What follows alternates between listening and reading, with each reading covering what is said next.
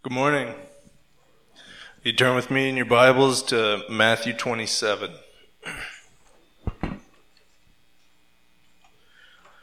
As they were going out, they met a man from Cyrene named Simon, and they forced him to carry the cross. They came to a place called Golgotha, which means the place of the skull.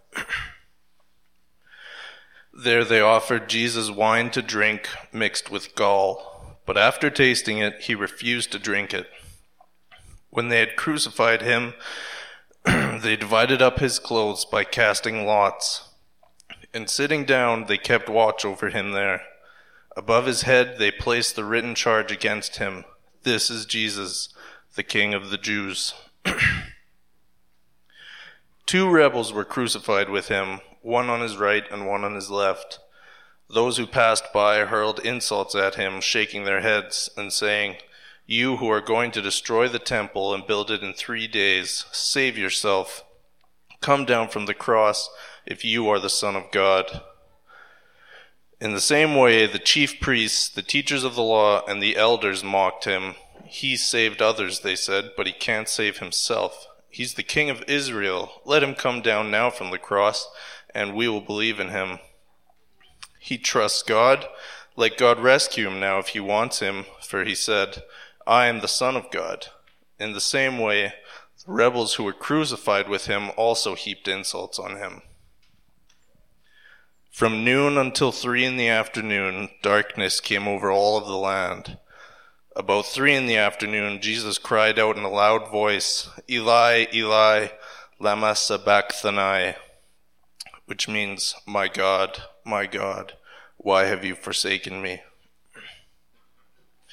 When some who were standing there heard this, they said, "He's calling Elijah." Immediately one of them ran and got a sponge. He filled it with wine vinegar, put it on a staff, and offered it to Jesus to drink. The rest said, "Now leave him alone. Let's see if Elijah comes to save him."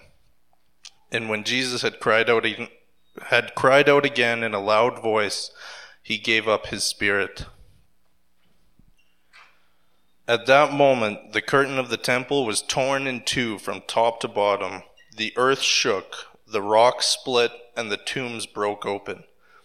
The bodies of many holy people who had died were raised to life. They came out of the tombs after Jesus' resurrection and went into the holy city and appeared to many people.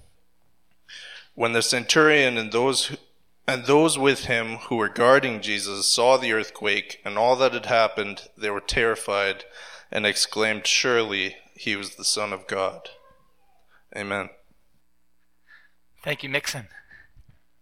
"Behold the man upon the cross, my sin upon his shoulders. Ashamed, I hear my mocking voice cry out among the scoffers. It was my sin that held him there until it was accomplished. His dying breath has brought me life. I know that it is finished." Here we are, Good Friday. Jesus, our Savior, is on the cross, bearing our sin and shame. Let's pray as we begin to explore this text. God, thank you for your word, and thank you for sending your Son Jesus to die on the cross for us. And today as we open this up, God, we just pray that you would speak to us as we reflect on the death and life of your Son. We pray this in your name. Amen. Throughout this account, Matthew is picking up on things said by the prophets, psalmists, and Moses to show that Jesus is the Messiah, that he is decisively taking our sin upon his shoulders. I don't know if you've heard that song before, "How Deep the Father's Love" by Stuart Townend. But I know often we sing a familiar song or we hear a familiar story and it doesn't strike us. Or maybe we hear it and we're like, yeah, that sounds good. I like that story. But we don't grab hold of it and let it penetrate deep within our hearts to the point where the implications kind of begin to take effect in our lives. What can we grab hold of out of this text that will make us cry out like the Roman centurion, "Surely this man was the Son of God"? First, let's behold the man upon the cross. Now, Matthew is writing particularly to Jewish people. And in his account of the life and work of Jesus, he's weaving together, making it clear that Jesus is the Messiah, the long-awaited king, a king of Israel, the one come to set things right. And so he basically says that Jesus is the one of whom Genesis speaks, and I will put enmity between your offspring and the offspring of the woman. God says this as he's speaking to the serpent, who we know is Satan. He will crush your head, and you will strike his heel. And so Matthew's finding links that God has placed all over the Hebrew scriptures that make this clear. And there are a few that are like explicit in this passage. So let's look at it. He's looking particularly at the songbook of Israel, the Psalms. These are songs that people would have sung, people would know, royal psalms, psalms of lament. And so on the cross, Matthew basically skips over all the pictures and really telling us about the resurrection. There's no mention of Jesus being nailed to the cross. All of a sudden, boom, he's just on the cross. He's there. Rather, Matthew is focusing on Jesus and what was going on around him, what was happening as he hung on the cross. The first thing Matthew brings up to his readers is that Jesus would not take wine mixed with gall. And this kind of, the hearers would hear this and think, oh, Psalm 69. In Psalm 69 it reads this, "They put gall in my food and gave me vinegar for my thirst." See, Jesus is the righteous man before his enemies in Psalm 69, here while he's on the cross. Now, Jesus refuses to drink it. Many think this is because, Jesus probably wanted to stay conscious, or maybe it was just really bitter. But I remember that, well, I guess you would say last night, as he was having supper with his disciples, Jesus said that he would not drink wine again until he drinks it with his disciples in his Father's kingdom. The time for drinking wine hadn't come yet since the Last Supper. This is Friday. Not yet the time to drink wine in the kingdom. It's like those going to battle, those going to war or playing in an NHL playoff game. There are certain celebratory things, certain celebratory pleasures that you don't take part in before a big game. There's a time for everything. And Good Friday was a day that Jesus was going into battle for the lives of others, laying his life down so others could live and be free. It's like D-Day when Dwight Eisenhower said, "Full victory is what is required, nothing else," to paratroopers who were going, knowing that many of them weren't going to be coming back. Jesus knew that he was going to have to die to achieve victory over sin and death. And he willingly went for you and for me and all who put their trust in him. And on the cross, he won that victory over our sin and the enemy of our souls.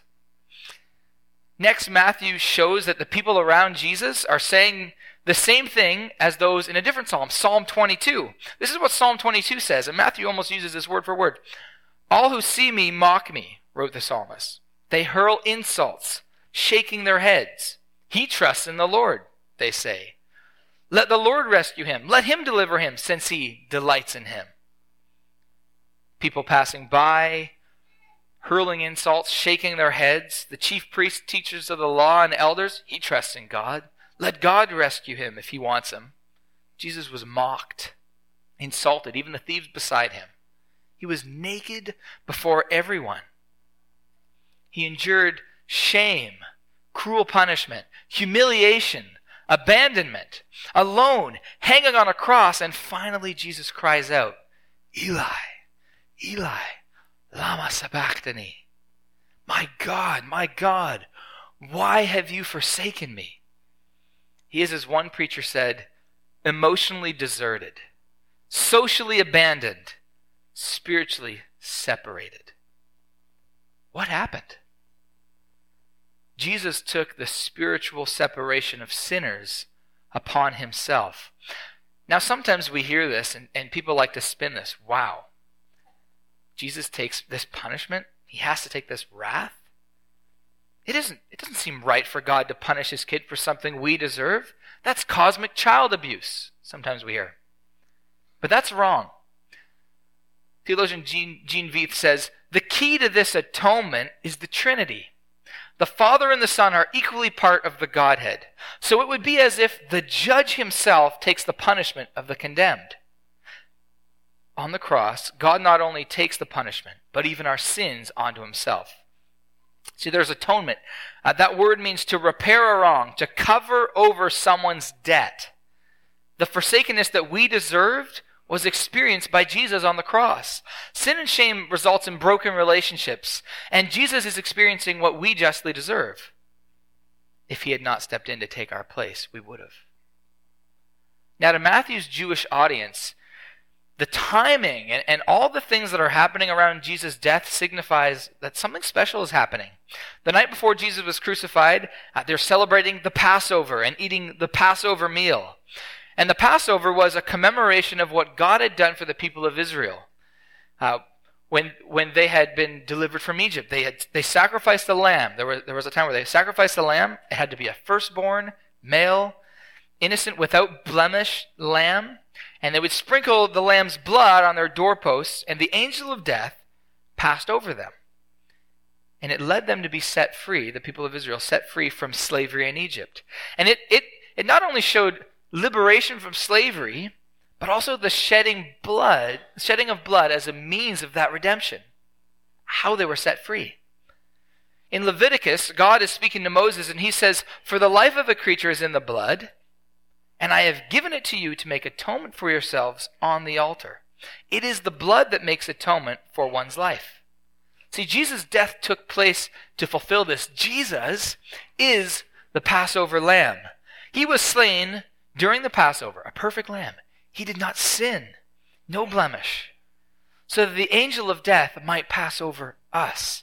He even took the place of Barabbas, an actual criminal. You and I were Barabbas, guilty but set free because Christ took our place.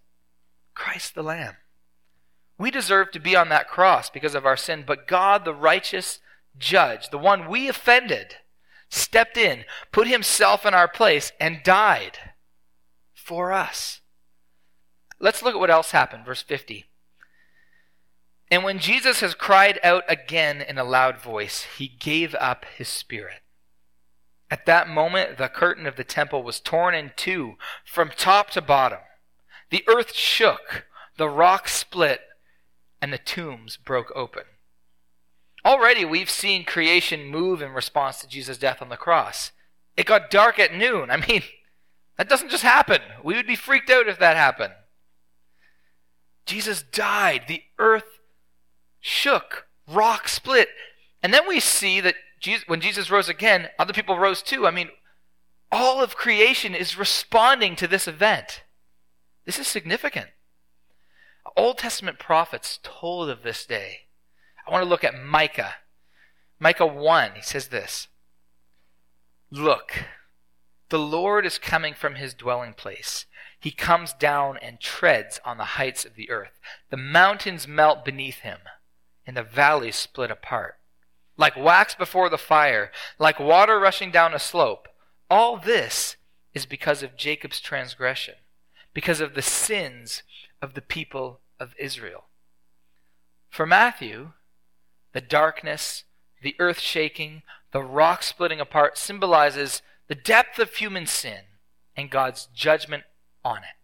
God is judging sin and taking the punishment himself. The prophets Joel and Amos, they often refer to something called the day of the Lord, which has an army coming. It's a day of darkness. Things go dark. Not a day of light. Not yet. But Micah, I think, captures well what's happening on the cross. God is coming down from his dwelling place, and his wrath is being poured out. His just wrath for sin that day. And that day it fell upon Jesus, God himself. Not on you or I, who were enemies of God, who deserved it. But that day it fell on Jesus. And it was a once-for-all sacrifice. The scriptures were fulfilled that day. Jesus was crushed for our sin. The punishment that brought us peace fell on him, and by his death, God's wrath was satisfied. Paul says it this way, God made him who had no sin to be sin for us, so that in him we might become the righteousness of God. See, on the cross, Jesus took my sin and my shame on himself. You know shame. I have stuff I'd rather you didn't know about. and you have stuff you'd rather I didn't know about. You know that? He took that sin and shame, your sin, your shame, on the cross. He died a shameful death. And you might say, well, where's the shame really for Jesus? I mean, Jesus died, but he didn't do anything wrong. He never did the things I did. He never actually had to live with the consequences or live life with the life-nagging guilt that I feel. Never had to endure having the life constantly sucked out of him any times he thinks of what he did. Never really had his own shame. But it says God made him who had no sin to be sin for us. Jesus, the righteous one, who had all the chance in the world to vindicate himself, actually did experience the exhausting, overwhelming shame of the cross. He was publicly humiliated, as we read. Naked, fully exposed before everyone. Raised up on a cross as a criminal. Spit on, even by the very people who he'd come to save. People who had seen him heal and love people, and yet they didn't believe. They didn't trust him because of what was happening to him. He was naked, alone, emotionally deserted, socially abandoned, and spiritually separated for our sake. See, shame drives us apart. We experience separation when we have shame. We hide it. We're alone. And Jesus experienced that on the cross, experiencing the alienation that our sin causes from the Father, and internally dealing with it to the point where he cried out, "Why have you forsaken me?" Do you feel shame? Do you feel pain? Jesus does identify with you, and he died for that. He died to bring that shame and pain, that burden you carry, and to take it away on the cross. I think sometimes it's easier for us to be like, I get that positionally speaking before God, my shame is gone because of Jesus, but I'm still dealing with the social and the emotional, the physical and spiritual implications of it. It feels like this heavy weight on my shoulders. See, this goes all the way back to Genesis. Before sin entered the world, there was no shame. It says Adam and Eve were naked and unashamed in Genesis 2. And then in Genesis 3, they sinned. And they were ashamed because of it. They saw that they were naked, and then they tried to do two things. Cover it up by themselves and hide. First, they sew fig leaves together and they make loincloths. And then they hid from God when they heard the sound of God walking through the garden. This is what we do with our sin and shame. Psychiatrist Kurt Thompson says, we walk on earth burdened by the ancient code that we received from our first parents. It says Adam and Eve felt like they had little left to do but just hide it from God, deal with it themselves, rather than be vulnerable and open to God. The community they had with God gets shut out. And that's what we do to God and to others. But, Thompson says, God's relationship with Adam and Eve has not been as a casual bystander, but rather his presence is necessary for them to experience the joy that they'd known. We need restored relationships. Hiding our sin and shame behind fig leaves will only cement its hold on us. See, sin and shame holds on, constantly accusing us. And that's what Satan is called, an accuser. And he even accuses those who have trusted in Jesus, constantly bringing up our past, making accusations. Last year I was walking downtown in Vancouver with some youth, and we were talking to people, and I talked to this one guy about Jesus, and his response to me was, until I can forgive myself and get right with God, maybe I'll consider it, but I've just done too many bad things. And we hear this all the time. I can't forgive myself. I knew I should have been there or done this or shouldn't have done that, but I was selfish and I did this or I didn't do that. I can never forgive myself for that. Do you have something like that? Something you're holding on to, or maybe it feels like it's holding on to you? You feel trapped by your sin and shame and you can't forgive yourself? Well, do you have to forgive yourself? There's good news in Jesus' death about forgiveness. And one pastor says this, there's no category of self-forgiveness in the Bible. And what a freeing truth. Your shame and guilt does not depend on your ability to forgive yourself. See, you can't forgive yourself the way that Jesus can. You can't do enough good things to have your sins forgiven, and so you don't need to base your hope of forgiveness on yourself and your own ability. Jesus takes that shame. He's naked, hanging on a cross, so that you could be forgiven. So bring your sin and shame to God. He's not a casual bystander. Just like when he came looking for Adam and Eve in the garden, God came down and bore your sin and your shame on the cross. Martin Luther, a reformer of the church, he wrote this: "Take your sins and throw them on Christ. Believe with a joyful spirit that your sins are his wounds and sufferings. He carries them and makes satisfaction for them. If we dwell too much on our sins, going over and over them in our conscience, keeping them close to our hearts, soon they will become too much for us to manage, and they will live forever. But when we see our sins laid on Christ, and we see him triumph over them by his resurrection, and fearlessly believe this, our sins are dead and become nothing. Our sins don't stay on Christ, but are swallowed up by his resurrection. When we trust in Jesus as our Savior, we're united with him in such an amazing way that our lives begin to change. We hear Paul write these things in his letters over and over again. I have been crucified with Christ, and yet I live, not I, but Christ that lives within me.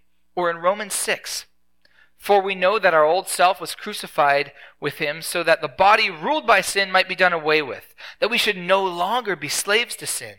Because anyone who has died has been set free from sin. Now, if we died with Christ, we believe that we also live with him. In the same way, count yourselves dead to sin, but alive to God in Christ Jesus." You know, when you think of yourself, do you see yourself as united with Jesus in his death and resurrection and with one another in the body of Christ, the church? On the cross, we're united with Jesus Christ in his death. The sin that entangles, that condemned us, was paid for by Jesus' blood. We're dead but alive. There's this pastor who once told a story of a couple in Iowa named Norma and Gordon Yeager. There's a picture of them there. They were in a car crash at 90 and 94 years of age. And in the hospital, they were holding hands in beds beside each other as they were being treated. And while they were holding hands in the hospital, Gordon died while still holding hands with Norma. He stopped breathing, his face went pale, but his heart monitor was still registering heartbeats. It's because he was still united with Norma, his wife. Her heartbeat was registering through his monitor while they were still holding hands.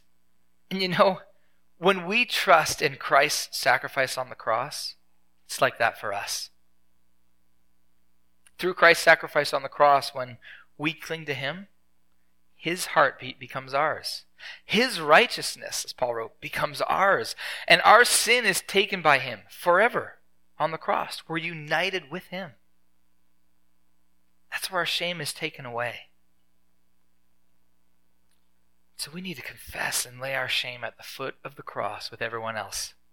Brene Brown, a research professor at the University of Houston and an author, writes that universally the shame that hits everyone, it needs to be spoken. Shame derives its power from being unspeakable, she writes. That's why it loves perfectionists. It's so easy to keep us quiet. Shame hates having words wrapped around it. If we speak shame, it begins to wither. If we confess our sins, the Bible says God is faithful and just. He justly took the punishment for our sin and is faithful, despite what others around us might be. He is faithful to forgive us our sins because of the sacrifice of Jesus on the cross. And the psalmist writes, "Why, my soul, are you downcast? Why are you so disturbed within me? Put your hope in God." Put your hope in God's hands, the one who loved you even as you rebelled, even as you were his enemy. Oh, church, if we would lay hold of that, and allow that to be embodied in our community, that we might be a place where sinners come, confess, lay down their shame, and sit at the foot of the cross and find life and hope in God. This is why we confess our sin to one another. It says in James, and pray for one another that you may be healed. Where sin and shame sit in the dark, there it grows. Name it and pray for it. Speak the truth of the gospel to one another. Pray for one another. You know, Jesus has died for your sin and taken it on the cross. All of it. It's removed as far as the east is from the west. Trust in him. It says the one who trusts in Jesus will never be put to shame. And it says in the Bible also that I will restore to you the years that the locusts have eaten. Those things that the shame has gnawed at and eaten away. Never again will my people be shamed. Yes, years are restored to you. Eternal years restored to you when you put your faith and hope and trust in Jesus. Behold the man upon the cross, emotionally deserted, socially abandoned, and spiritually separated. He was forsaken and deserted so that we won't be. You know, those who are in Jesus can cling to the promise that he will be with us until the end of the age. Jesus died a shameful death, socially abandoned, ridiculed, so that we don't have to carry the burden of shame anymore and can lay it on Jesus at the cross. Jesus was spiritually separated because of our sin, so that, united with him, we could be brought into a relationship with God. Never forsaken. Sin's power over us, defeated at the cross. And the last laugh and ultimate consequence, death, defeated 3 days later. Why should I gain from his reward? I cannot give an answer. It's pure grace. But this I know with all my heart, his wounds have paid my ransom. Amen.